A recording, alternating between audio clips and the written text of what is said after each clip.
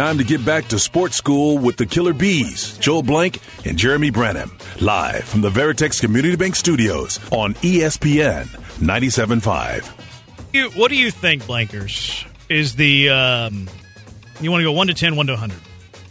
Let Joe call it. He's the puppeteer 1 to of the 10 show. Are we going to go 1 to 10, 1 to 100? 100. All right, 1 to 100. What do you think, 100 being the hottest, 1% being the coldest, what do you think the Caserio hot seat is?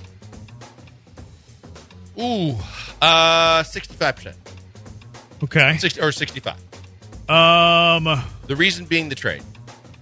Fair enough. The trade in Kenyon Green, I think. Big trade. It's a bold trade. It's a massive trade. His reputation, his career, his resume on the line. And you and I said this from the time it was made. The ramifications won't be felt or fully known for at least a year or so. Yeah. However, he could face sudden death or he could face other ramifications before we even get the full who won the trade thing.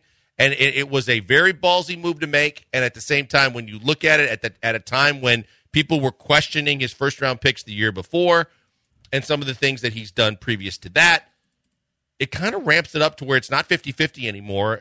I said last year, if in a year's time we're in a similar situation and we're sitting here having similar discussions about Nick Caserio, it's not only going to be in the hot seat, he's probably not going to have a job.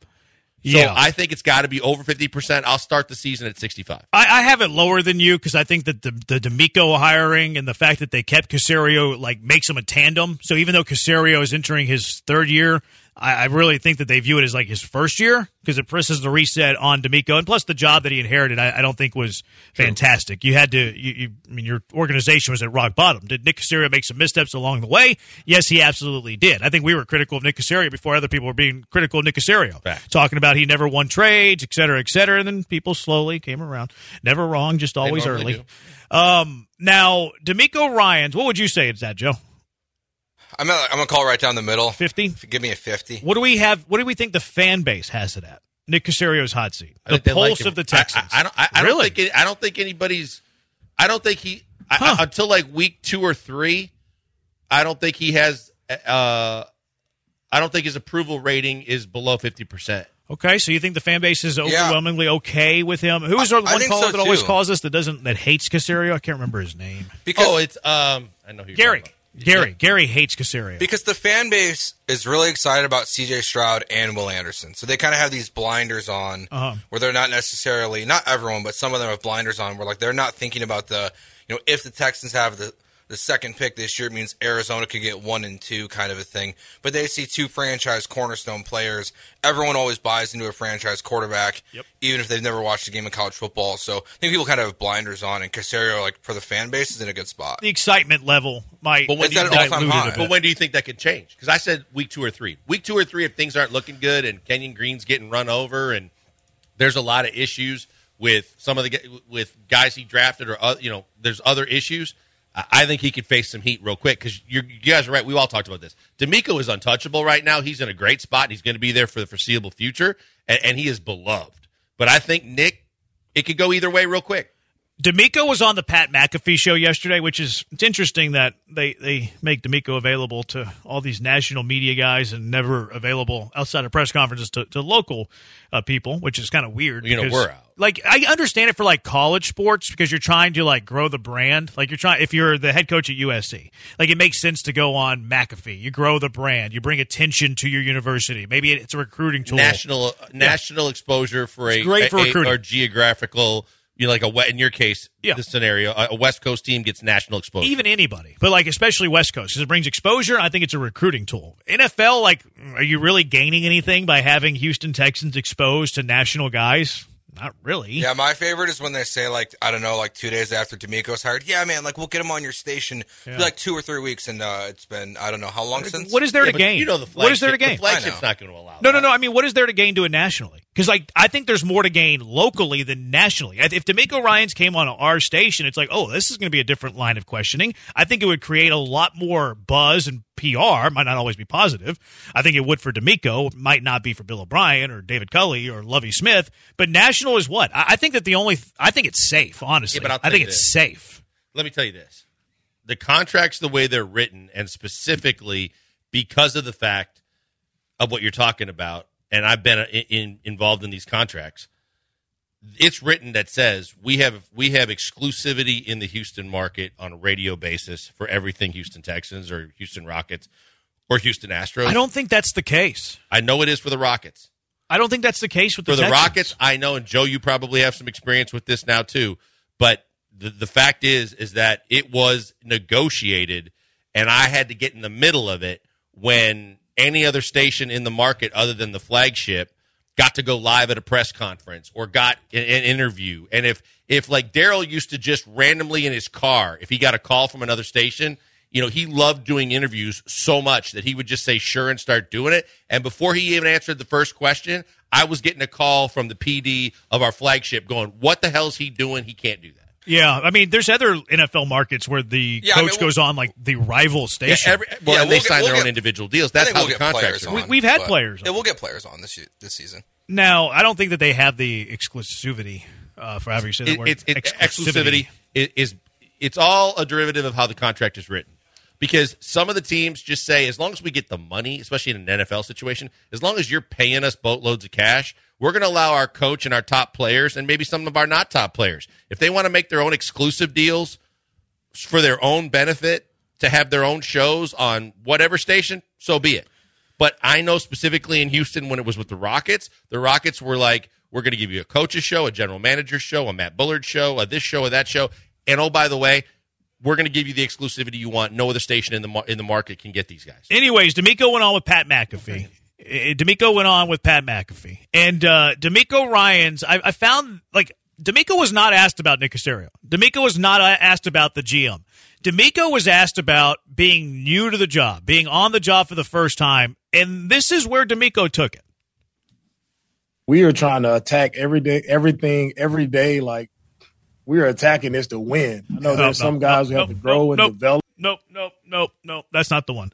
Starts with, the GM having Nick Caserio on my side and being able to work in tandem with him. That's really been a huge help for me, right? Wouldn't have wanted to go anywhere else, right? To have a guy with the experience that Nick has had, it's really provided me like a lot of comfort in handling this position. And also, look, I understand if D'Amico was asked about Caserio, that's going to be his answer. Political correctness, you got to say that about your general manager. D'Amico was asked about being the first year on the job, and his immediate response was, I'm so glad I have Nick Caserio. He's been a huge help to me. Nick Caserio's seat is ice cold. Nick Caserio's going nowhere. D'Amico Ryans seemingly, look, he was not asked about Caserio. He went there on his own. D'Amico speaking glowingly about Nick Caserio, unwarranted. Nick Caserio's here to stay. He's safe. He's bulletproof as long as D'Amico's here. See, I don't know. The only thing I would say to that is it sounded almost as if D'Amico had someone coached him up on that. Why would he even bring Nick Caserio up whenever he's asked, how's it going in year one? I think because he could have been coached up. I think that because... Why? I mean, if he doesn't dislike him, again, when you start working with some of these outside people that are brought in for media training and other things or just imaging for the organization, there might be internally some of the things we talked about. There might be a feeling that Nick's got a pretty bad rep right now with a lot of people. But nobody asked him about Nick. Like right. Greg's saying the same thing. Honestly, what is he supposed to say? Why would he bring up Nick Caserio? But he I'm trying to answer to bring up Nick Caserio. The thing is that these things happen when they're forced to happen or when they're recommended to happen by someone else, that even when you're not asked about it, you get into the conversation. I don't think that's what's going on here. I'm just telling you, I've seen it happen. The Texans PR is telling D'Amico Ryans before he goes on with McAfee, hey, make sure you say nice things about Nick Caserio? No. It doesn't have to be Texans PR. When we had media trainers... Then who would it be? Well, it's like, for instance, when Daryl was in a position where his image was not so great, and Daryl was out there doing a lot of things that was pissing people off, we had a media trainer that was talking to some of our guys that were doing interviews and things that was kind of encouraging, hey, when you get a chance, coach up or talk up, Daryl, and talk up the job that the basketball side has done this year.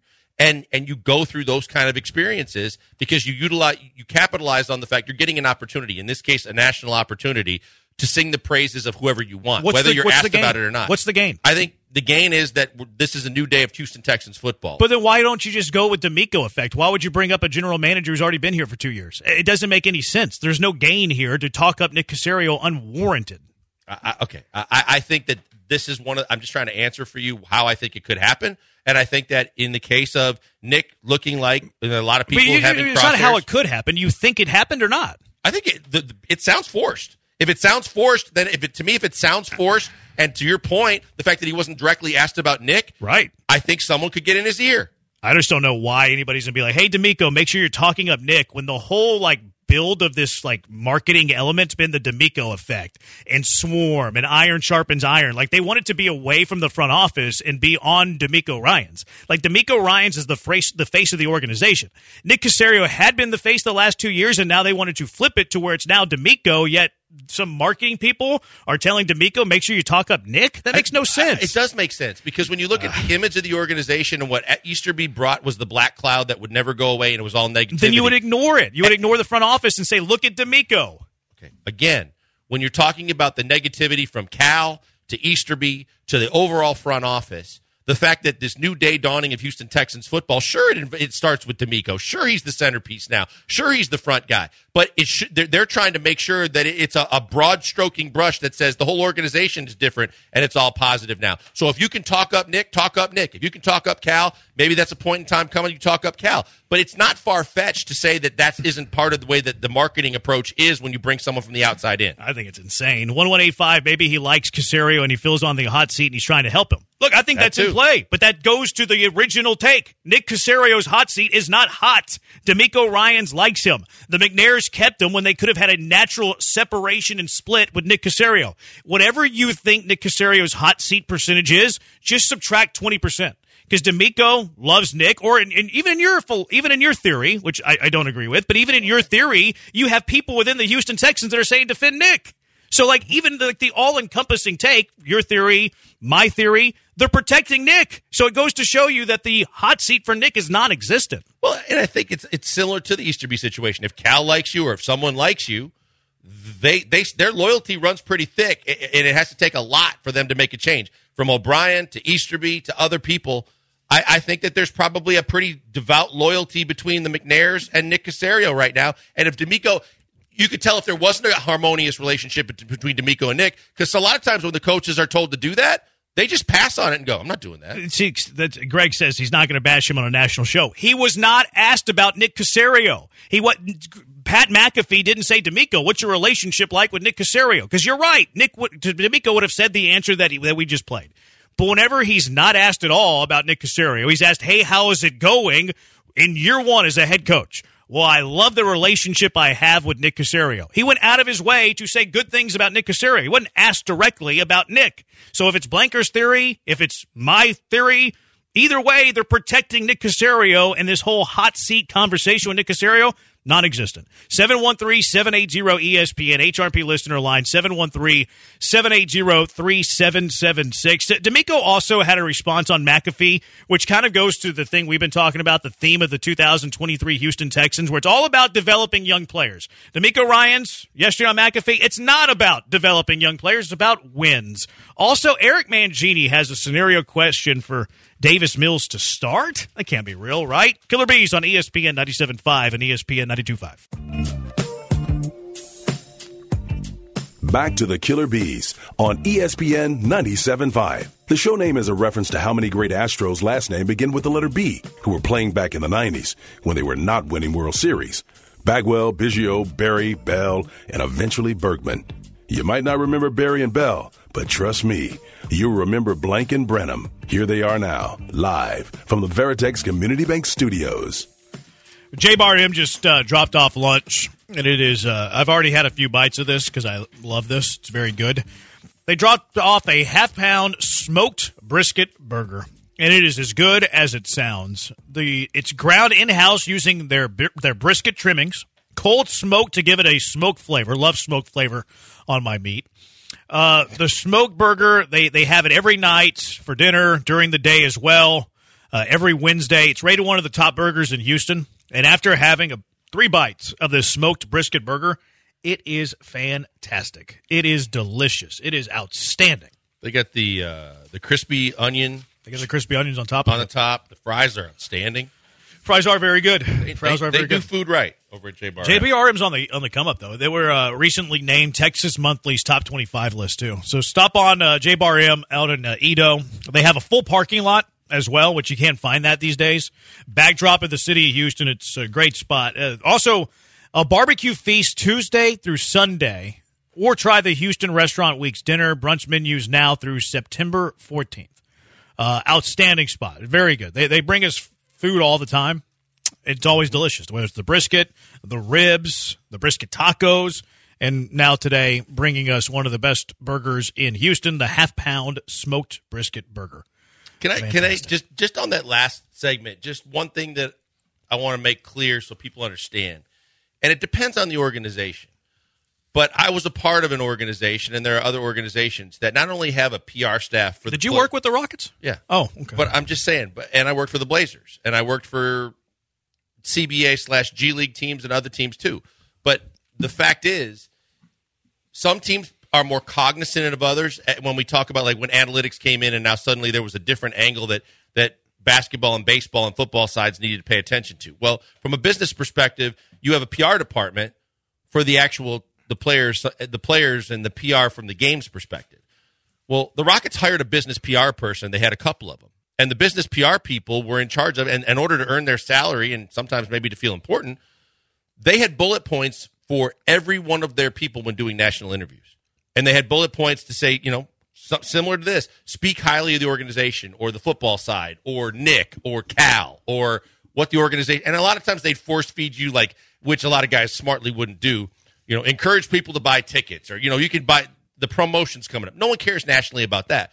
But as it relates to the bullet points for a national show, you get bullet points to see, hey, speak highly of your owner, your GM, whatever. Yeah, I mean, I disagree that this was what's going on here, but the whole segment was I don't think Nick Caserio's hot seat is very hot. So if your theory's right, if the way that I read the situation's right, Nick Caserio's hot seat is not hot, regardless of it. Whether it's a PR team, whether it's a marketing team, whether it's ownership, say, hey, speak glowingly of Nick. They're not going to do that for a person that they're going to fire in a year. That's why whether it's Joe's 50 or wherever we said, and I said 65, wherever he sits currently, as all kumbaya-ish as it is right now, I think in week 3 or 4 it could change. If the guys he drafted and don't start panning out. Well, that's sports. I mean, everything changes in 4 weeks. And I also think because of the trade he made, if the Browns are having a good year and the Texans aren't, and it looks like the Texans are going to have a top 5 pick, I mean, I think that could change everything too. Yeah, of course. I mean, sports are fluid. Things change like that. Things change on a dime. But that's because you're a sprained ankle away from not being a championship contender. Yeah, I mean, the trade's going to be something that kind of defines Nick in general. But I think that the job security of Nick Caserio is very, very safe, quite honestly. Whether it's a PR team, whether D'Amico just likes Nick. 713-780-ESPN. Here's another one from D'Amico Ryans on Pat McAfee, because the theme of this show, and sometimes people hate it, especially the Twitchers, last year was Embrace the Suck, blah, blah, blah, blah, blah.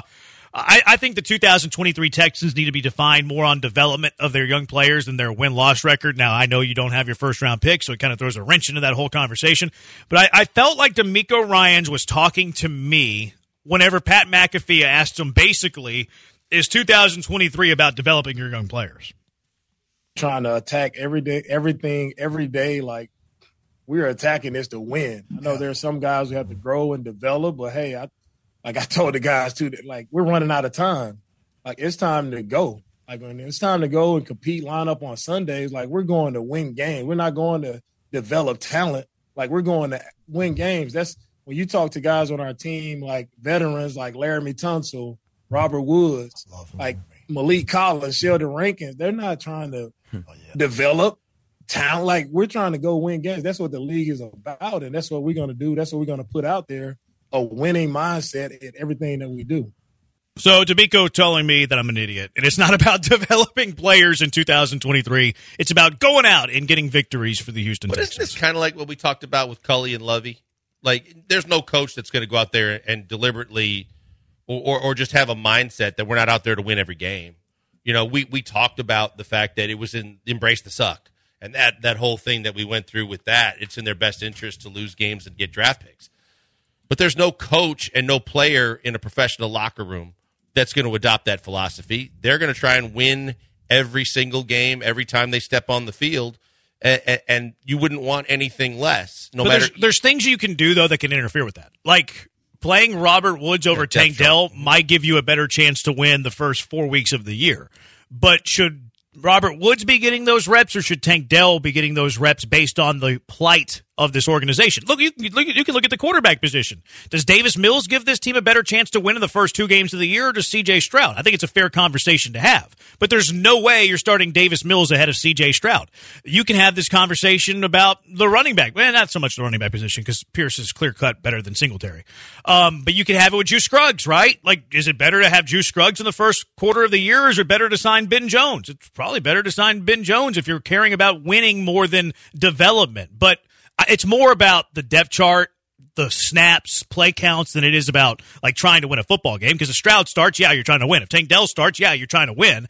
But they might not give you a better chance to win early in the year. Yeah, no, you're right. The fact is that they're just more apt to make mistakes while they're getting their feet wet and understanding and getting to the point where you have more hope in them, more belief in them, and a long-term investment in them. So you could still go blatantly, completely wrong, like we saw in the last game of the year for the Texans, whether you were trying to win it or not. The fact is, this team, the outlook of this team changed the minute that they made that trade. And so otherwise, I think we could have the conversation, and even if they said they were trying to win, there would be a clear understanding. You're developing players. You're trying to get better for the long haul. You're trying to get these high draft picks and these guys you brought in acclimated and comfortable so that they can excel for the long haul.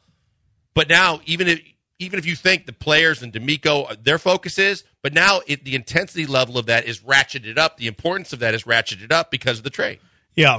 Something that D'Amico, there's not any point in playing the sound of this. D'Amico also dropped that Matt Burke was calling plays in the first game against the Patriots. I don't know if that's something that will continue. They didn't ask him about that.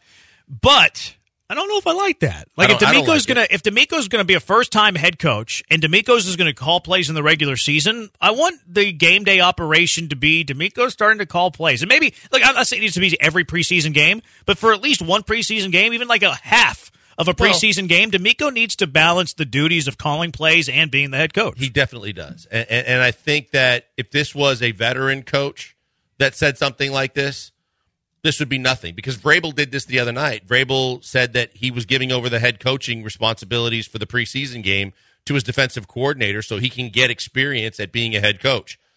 I think that if it's a veteran coach that's been in the league and been there and done that, especially if you're a play caller as well as the head coach, then you can do those kind of things. But when you're coaching your first ever game at the helm and fully in charge, I would think that you need to get your feet wet and get comfortable and accustomed to doing, especially in this case, both jobs, calling plays and being the head coach. And maybe I would hope that changes, and it's going to be interesting to see what happens in the second and the third game, because maybe if you just say because it's the first game and we're all just still kind of settling in, I can do this. But it concerns me a little bit. He should be calling plays. I don't think it's a 10, right? But I do think that it has some tangible, if it keeps happening, meaning to it. Like D'Amico never in his life has been a head coach. D'Amico has never in his life been a head coach and called plays on game day. D'Amico, I think, before week 1 against Baltimore, needs to spend at least a half of football being head coach and calling plays. More than that. I think bare one minimum full game. I'm with you, too. I'm with you as well. But I'm willing to live with just a half. But should it be more? Yeah, it should be more. But give me at least a half. I don't know if I love that. I'd prefer a game and a half. Fair. Yeah. The more the better. The more the better. The more the better. So I'm not gonna push back at that at all. I think the absolute bare minimum is half. Like if they go into week 1 against Baltimore and D'Amico's not done it, what are you doing? Like you're preparing to fail. That tells me he's not gonna do it. And you're failing to prepare. Or should he do it? Maybe week 1's a little bit different because you only played your starters 2 series. Like if one of these games, whether it's Miami this week or it's the Saints next week, if one of those games is like your dress rehearsal, well, that's the game that D'Amico needs to do. Absolutely. It. 713-780-ESPN, HRP listener line, 713-780-3776. Austin says the Texans have transitioned from embrace the suck to embrace the baby steps. I agree. That's a good way to sum it up, Austin. Every Wednesday at 1:30, Why the Face Wednesday, Joe George's favorite segment. It's the Killer Bees on ESPN 97.5 and ESPN 92.5. Anyone can have a hot take on sports. You're going to continue to be a bunch of soft, underperforming, tattooed millionaires? But that's not what these guys are about.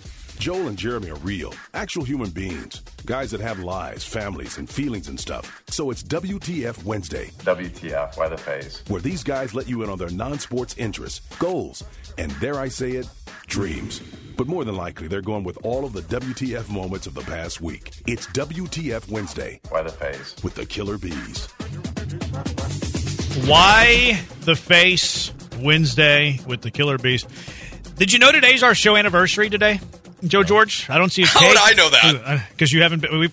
Somebody, not Santa, said it on Twitter, and he listed all our producers as well. He listed Dell. He listed Brendan. Yeah. You're next, Joe. I mean, your life with the Killer Bees is probably not long. How long did Brendan last? Brendan, I don't know, a few months. I think Brendan was longer than Dell. Oh, I mean, we ran off Dell quick. Yeah. I think the 40-yard dash is longer than Dell. I mean, Brendan was a while. Probably what? Yeah. If we've been together for 24 months, which I can't believe it's been 24 months. I didn't think we would last 2 to 4 months. But, I mean, I really had no idea. But Dell was. I mean, Brendan. So 24 months. I would say Brendan's been 18, 20. Because I've been here for 6 months. Oh, that long. So let's go 12, 18 months for Brendan. 7 months. Brendan was at least a year. Yeah, maybe like 14 months. Dell lasts like a week? It was not a long. Not run. I mean, I was with my last show for 3.5 years, so. We fired Brendan, but Dell fired us. You were on a show before this? Yep. Oh. He's moving up the alphabet. How long were you with that show? 3.5. Really? Yeah. Wow. Interesting. All right, well, happy anniversary, Blankers. I can't believe it's been 24 months. I thought it'd be 2 to 4 months, not 24. What do we got? All right, so we're going to start here. We got a bunch of people in this building that they got too much time on their hands, some of these producers. What do you do at night? There is a producer fantasy football league that's happening. Thanks for the invite. You're not a producer. You're a talent, as you say. And one man has decided that we're going to do a combine to determine our draft order. What? We have to run from the second floor to the fourth floor. This is clearly Andrew. No. We have to see who can edit a podcast the fastest. Y'all have 12 producers? Between both sides. Oh, okay. And then we have to see who makes the best promo, and there's one other thing. I'm not doing it. I'm guessing this was Ron's idea. No, it's Charles. Oh. Does this mean if you're not doing it, that you pick last? Dell and I are automatically taking the last 2 picks in the draft. I don't even know if we've told them that. We're going to coin flip for the night. It's not a terrible thing, though. You get the 11th or 12th pick, whatever. It's a snake draft, I'm assuming. Right. They're all coming up here on Saturday to do it. Yeah, I don't like this. I'm like, what are we doing, guys? It's fantasy football. There should be zero athleticism involved. Well, see, why does the Laugh Olympics get interjected into fantasy football? Fantasy means you're not playing and you can't play, so you do this instead. I'm fine with a 40-yard dash. No. I don't think you should be, because Jeremy and I might be celebrating our next anniversary with another producer. Yeah, I don't like this. That's what I'm saying. There should be zero athleticism when it comes to fantasy agree. sports. What are we doing here? And some of it's not athleticism. It's edit a podcast the fastest. You could do a tournament on a video game. It's also unfair when everybody has to edit the exact same podcast, I would hope. Because otherwise, who's the judge, with the timing and everything, who's judging that? We'd have a producer stop watching us.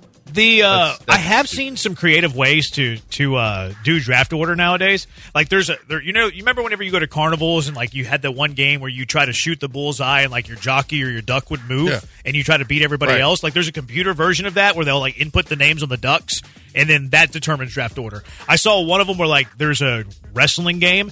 And they created the wrestlers and put them in a Royal Rumble. That's a great idea. It's a great idea. You just watch it happen. That's fun. Yeah. But what y'all are doing sounds like work. It is work. That's why I'm taking It's ridiculous. That's why Dell and I are do we quit before it starts? There's some why don't you creative set ways. parameters to say, okay, that's when we do All-Star voting. Well, here's the thing. That's the fan vote. Then you also have the players vote, which would mean you guys all go drinking. Dell's going to lose again, but Joe, you got a fighter's chance to win the whole thing. I would win that for sure. There you go. But here's the thing: it's not even a democracy; it's a dictatorship. One person decided this. Who's no one even agreed to it. Charles. Oh, and he's the commissioner, and he's making that rule. Apparently, you push back. All of a sudden, one day in the group text, it was "This is how we're determining the group, the fantasy order." And my response was, is there a separate group chat where we voted on this? Yeah, there has to be a vote. And let me tell you the dumbest thing I've ever heard in my life. You guys ready for this? Yeah. The winner, it's a money league. The winner has to use some of that money to buy pizza for the producers. So I have to put in my own money to lose my own money. Yeah, I don't like this. I don't know why I'm doing this. You know what, Joe? Camaraderie. I guess. Workplace culture. What if half the league quits? Then the league goes away, and then that's on the commissioner to try and salvage it by doing the right thing. Well, that's why we're not having a talent fantasy football league for that very reason. I will tell you, I got to stay in the league from the last place I was at. Really? They're keeping me in because I'm the champion. Oh, they're saying you can't have a little hit and run. No, they just couldn't get anyone else to replace me, so they let me stay. Does that say more about them, or how many fantasy leagues you in, Joe? Dude, I'm in 6. What a mistake. I'm in 423 as You're of not today. in real fantasy. yeah, but those aren't. I mean, how many with like real people? Every single one of them's real. That you know that are your friends. I don't know them. No, they're enemies. I'm saying, how many are you in with your friends? And I mean, friends is a very fine line. we know. How many leagues are you in that you have to set a lineup every week? 1, 2, 3, probably 4 when it's all said and done. I went Maybe down to 5. 3, and then now I'm back to 6. And I'm just like, what am I doing with I dropped myself? out of a couple of years ago because I was like, I'm just going to do best balls and get rid of these two. But I've done 423 best ball leagues. When you do the best ball leagues, I'm an animal. I'm a freak. How do you cash those in? You win. I mean, is there? Your face. Well, no, this is the name of the segment. You know what the name of the segment. Right. You know what I related to? I related to a online sit and go poker tournament. It's because you enter a room with 12 people. You're one of those 12. You go through a draft real quick. Best ball, you're drafted an 18-round or 20-round draft, depending on the application. And then once it's done, it's over. You have zero roster management, but they give you the best position each week of what you drafted. So, like, it's an easy bake oven. Like, I did a bunch of baseball ones. I'm saying, when you – is there, like, top 3 – I mean, DraftKings is one of the apps I use. I use Underdog. It's you have to win it outright, or is there contests. first, second, third? There's different contests. Like, there's, like, the sit-and-goes, I call them, where a 12-team league pays out the top 3. But then they also have, like, massive contests where you qualify to, like, the quarterfinals, the semifinals, and the finals that have, like, 100,000 up top. So you just trust that you're going to they're going to tell you at the end of the year where the standings are and if you cash out or not.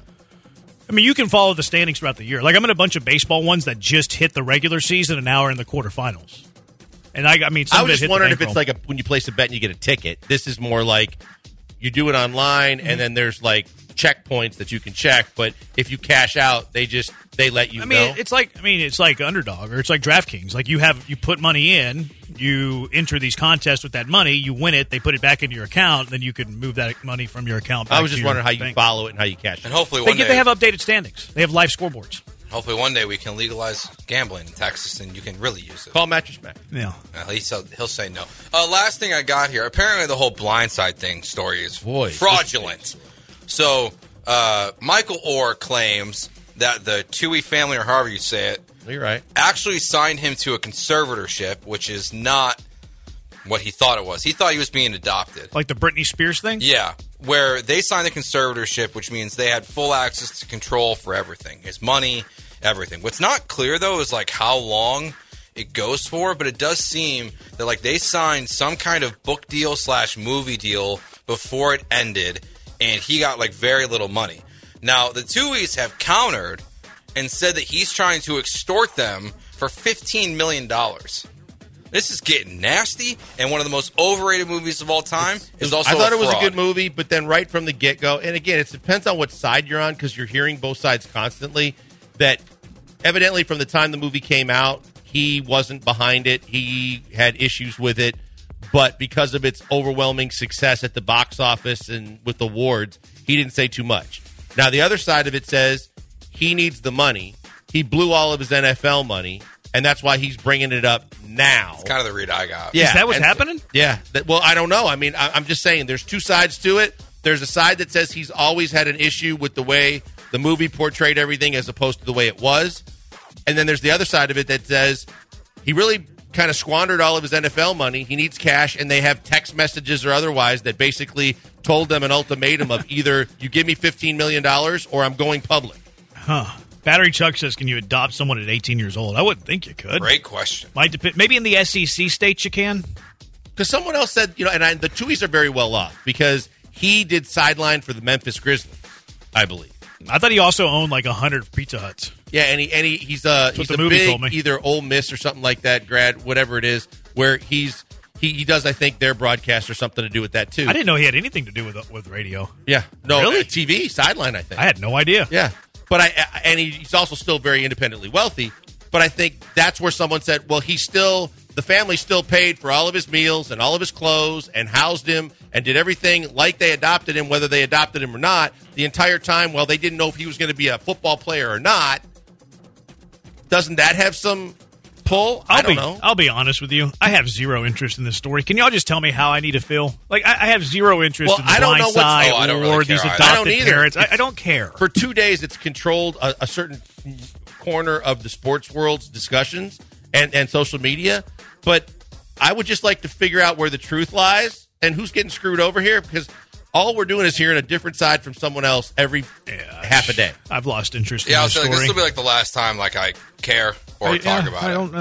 It was like I saved it for this segment, and now I'm like, all right, we're good. While we're on conservatorships, though, Britney Spears needs to be in one. She's a Looney Tune. It was a mistake to free Britney. Hashtag free Britney was a hashtag mistake. And how old is she? Like 40-something? I don't know, man. She's 47 going on 12. Yeah, she really is. How she acts. She is completely out of control on social media. She needs to go back into that conservatorship. I mean, she really does. That was the best thing that's ever happened to her. Then she ran into the backhand of Wemby's security guy. Let's hashtag lock Britney back up, not hashtag free Britney. You might get canceled for that. Probably. They get the Britney OnlyFans on me. Which, by the way, Britney was right in the Wembanyama thing.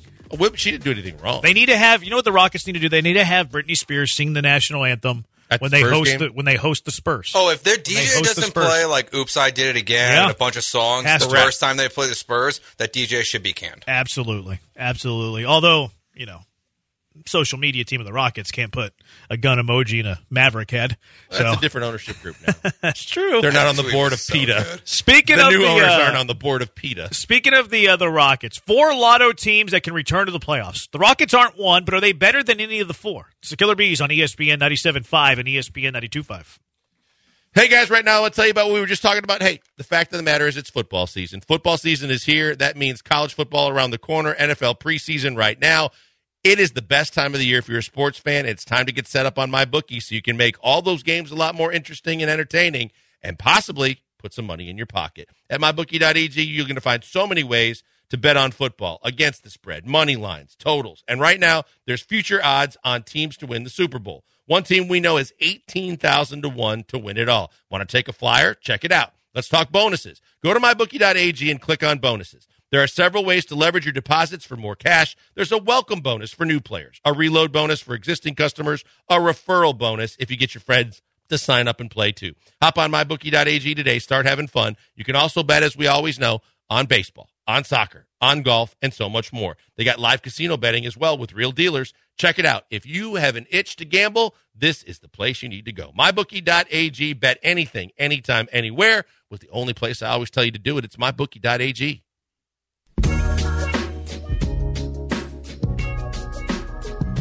Welcome back, Houston. These guys missed you over the last break. It's the Killer Bees, Joel Blank and Jeremy Branham, live from the Veritex Community Bank Studios on ESPN 97.5 and 92.5. J-Bar M dropped off half-pound brisket burgers to all of us. We are very thankful. They knew it was our anniversary, so it's their gift to us. One of the best burgers in the city of Houston. I can attest. I just scarfed that bad boy down.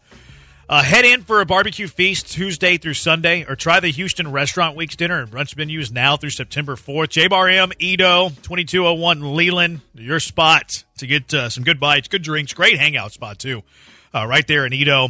Full parking lot, which is hard to find in Edo as well. J-Bar M, top 25 on Texas Monthly's barbecue list, by the way. So it's I love to see them grow because they've been with us for a while. They always bring us food. And it is so good. It is fantastic. What are the chances the Rockets make the playoffs? Not great. Put a number on it. Quarter? 10%? 0? 31%. Oh, man. You went higher than I thought. I'm going to go, not playing. We're talking playoffs. Oh, not I'm going to go, yeah, because playoffs, I think, technically is you win the play-in, you're in. That's not a playoff 25%. Game. That doesn't go to their playoff numbers. Okay, I was going to go around 20, so we're not too far off. I think Joe George is occupied. I'm right around there. You're around 20, 25%. 713-780-3776 percentage chance the Rockets make the playoffs.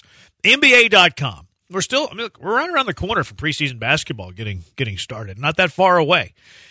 They listed 4 teams that missed the playoffs but could return in 2024. Are the Rockets better? The Rockets aren't on this list. Full transparency there. But are the Rockets better than any of these teams? Dallas, Houston. No.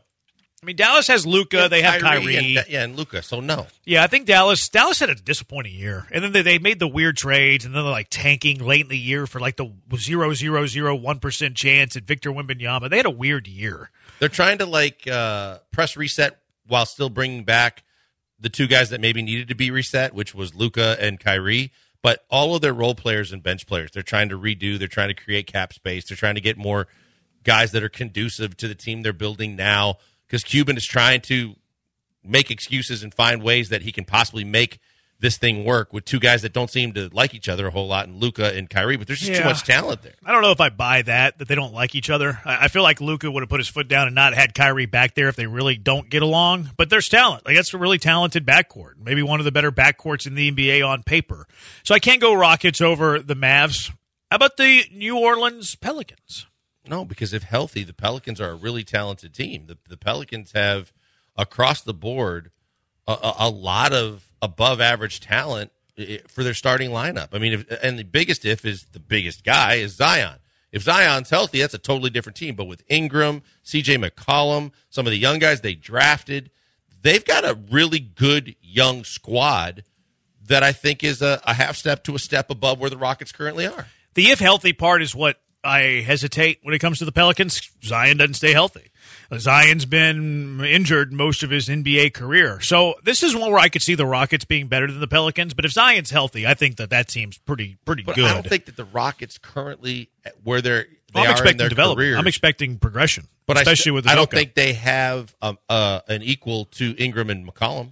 Ingram's solid. Ingram's really good. And McCollum, I mean, he can score. I'm not crazy about McCollum. I think he's a good player, not a great player. Now, Ingram, I'm pretty bullish on. I think Ingram's legitimate all-star. But I think the Rockets have, if all things go well and Zion's hurt, I think the Rockets have a more complete team. Like, everybody have the roles, they have the pieces. Like, outside of McCollum and Zion's hurt, you have Ingram. Like, what do you have after that? You have Trey Murphy, Herb Jones, Jonas. Whatever. That's kind of mediocre. I think their supporting cast has their roles defined, and they've established themselves a little bit more in the league. Yeah. So I think the Rockets definitely could surpass them in the long haul. But I think in the short term, I think New Orleans, like I said, is still a half step or a little bit more above them. One more Western Conference team before we move over to the East. The Oklahoma City Thunder. Yeah. I mean, I think they got a really nice mix right now. They've got a budding superstar-type player in Gilgeous-Alexander. They got Giddey. They drafted well. They got three guys with the same name that can all fill a role. They've got a lot of talent. They are more like a quarter step above where the Rockets are. But I think that for the time being, and we don't even know what Chet's going to be because they played without Chet all of last year. And now when you look at all early indications of what Chet's doing in the offseason and how he's developed, Chet looks like he can play. So they're going to add Chet to the mix with all the guys they currently have. So they're a little above the Rockets still, I think, as the two teams progress. They signed that EuroLeague MVP. I don't know how to say his name. Or I don't remember his name. And then they drafted, was it Cason Wallace, I think? Who do you think? They got like a third of the draft picks over the next 3 years. True. Chet Holmgren, to me, is the biggest wild card for Oklahoma City. Like, he takes them to a different height if he's good. And I think he's going to be good.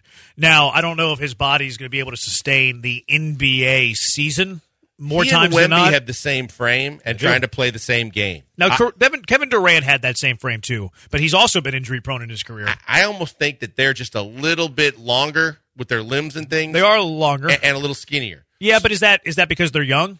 Maybe. Like, Kevin Durant was pretty darn skinny at Texas. But these guys are over 7 foot by a couple of inches, and I think that when you look at them, they look a lot more frail than Kevin Durant. And when Kevin Durant came in, obviously the story was he couldn't bench press 185 pounds one time, and he got killed for it.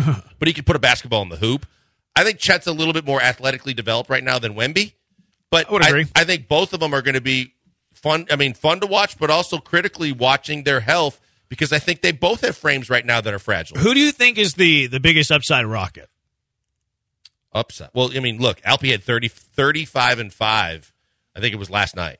Alpi looks like as much as every world country. But everybody looking at everybody else forgets that sometimes you don't have to be on SportsCenter every night to possibly be the best player. I think Alpe's in the discussion. I still think if there's one guy, it's Green. See, I have Alpe as my fourth high potential guy. I have him behind Amen. I have him behind Jalen, and I have him behind Jabari. And that's where I was going to go. I think Green is the number one still, just based on talent alone. I think Amen, you still got to see him mature and fill into his body and grow. But I think all the skill is there. All the skill sets are there. And Jabari, I don't think he has the higher ceiling of the two, higher ceiling or as high a ceiling as the other two. But I think he could be a really, really solid NBA player. Oklahoma City, who has the highest potential player? I would go between Giddey and Chet. I'd probably go Chet. A little bit higher Giddey's than Giddey. Really, really good, and I think extremely underrated. But Giddey's ceiling isn't as high as Chet's. Chet, Giddey. Let's just take the top three Oklahoma City Thunder and I'm only potentials, and then the Rockets' top 2 or 3. But I'm not putting Gilgeous-Alexander in there because he's already established. I still think there's a lot to go for him. Fred VanVleet's also really established. Good. No, but Shai Gilgeous-Alexander, if Chet and Giddey elevate their game, Shai feels like he can take his level to another. To Jeremy's point, that's fair. To Jeremy's point, I think Fred VanVleet may have already gotten to his ceiling. We don't know what the ceiling is. What? I think so. Yeah, but we don't know what the ceiling is for Gilgeous-Alexander, Chet, or Giddey. Yeah, Fred VanVleet's at his ceiling. Yeah. And Dylan Brooks at his ceiling. Now, the players that you're looking for growth are the 4 we talked about. Amen, obviously, he's rookie. Jalen going into year 3, Jabari going into year 2, and then Alpe. Those are the players where, Fred VanVleet, you know what you're going to get. Dylan Brooks, you know what you're going to get. They bring the baseline and the floor of the Rockets up quite a bit. They bring the floor of the Rockets up considerably, especially with Ime Udoka. Now, the ceiling is going to be defined by the young players. It's going to be defined by Alpe, Jabari, Jalen, Amen. If they can hit that ceiling while you still have VanVleet, while you still have Brooks, Tari Eason, I think can be a really nice role player too. That's what's going to elevate the ceiling. Fred VanVleet and Dylan Brooks are the floor of the Rockets, and then the young players are the ceiling. Cam either. Cam can play. I forgot about Cam. Yeah. I did disrespect Cam just now. I was going to ask if there was an argument to put Cam in terms of potential and what their ceiling could be ahead of Alpe. At his age, I think he's in the mix at the exact same level. I think you don't know because of the reasons why or why not when he slid, but I think Cam and Alpe, along with Tari Eason, guys like that, in that really young stage of their life and career, who knows what they can be? That's a great thing to have guys that have the potential breakout as well as just could fill a role as a role player. So top 3 Thunder, top 3 Rockets, potential only. Which three should you taken? I will say I prefer the Rockets because my number 1 is Amen. I think the way he gets to the hoop, if he can fix his jump shot, everything he can do athletically. Massive if. He can be... Even if he can make his jump shot better than whatever Russell Westbrook's ever was. Rajon Rondo. Yeah, great. But more athletic and somewhere a Rondo D Rose mix would be awesome. So I have him 1, Jabari 2, and then Jalen 3. So I think those 3 over what Oklahoma City has. Over what Oklahoma City has. I'm not a check guy. I think he's going to flop. What I like about the Rockets trio though is that I think that they all complement each other quite a bit. There's not 3 shooting guards that are going to lead the league in scoring. Amen's going to be a pass-first point guard, play really good defense, attack the rim. Jalen Green's your scoring guard, and then Jabari is going to be a guy who you're hoping is a double-double machine. You're hoping he averages 18 and 12. He can knock down the 3. So, the Rockets threesome, I think complement each other very nicely. And then throw Alpe in there, too, because I think he's a different big man than Jabari is. I would say... overall, talent-wise, with the highest ceiling, it's Houston. The one thing that we don't know about any of the Houston players we know about OKC is that one of them is an established all-star type, superstar type player. We don't know, and that's one of the big questions. Will Green ever be that guy? Will one of these guys or more ever be that guy? At least in Oklahoma City, you know one guy can be that guy. You don't know if anybody else can or not. But I think overall, talent-wise, it's Houston. I think because you have an established superstar with Oklahoma City, that means something too. Ocho says Rondo's mechanics didn't need total reconstruction. No, Amen does. Amen does need total reconstruction. I always go to Jason Kidd and Gary Payton as guys that came into the league without a jump shot, and they developed one, so it is possible. Yeah, it's possible. Or it could be Ben Simmons. 713. But Ball did it too. The oldest Ball brother did it. Yeah, he got to him where he was okay. 713-780-3776. We think Altuve is going to be back. It doesn't look like he's going to miss a whole lot of time. But if he missed a little bit, if he missed 3, 5, 7, 10 games, Who's the leadoff hitter for this team if Altuve has to miss a period of time? 713-780-3776. Killer Bees on ESPN 97.5 and ESPN 92.5.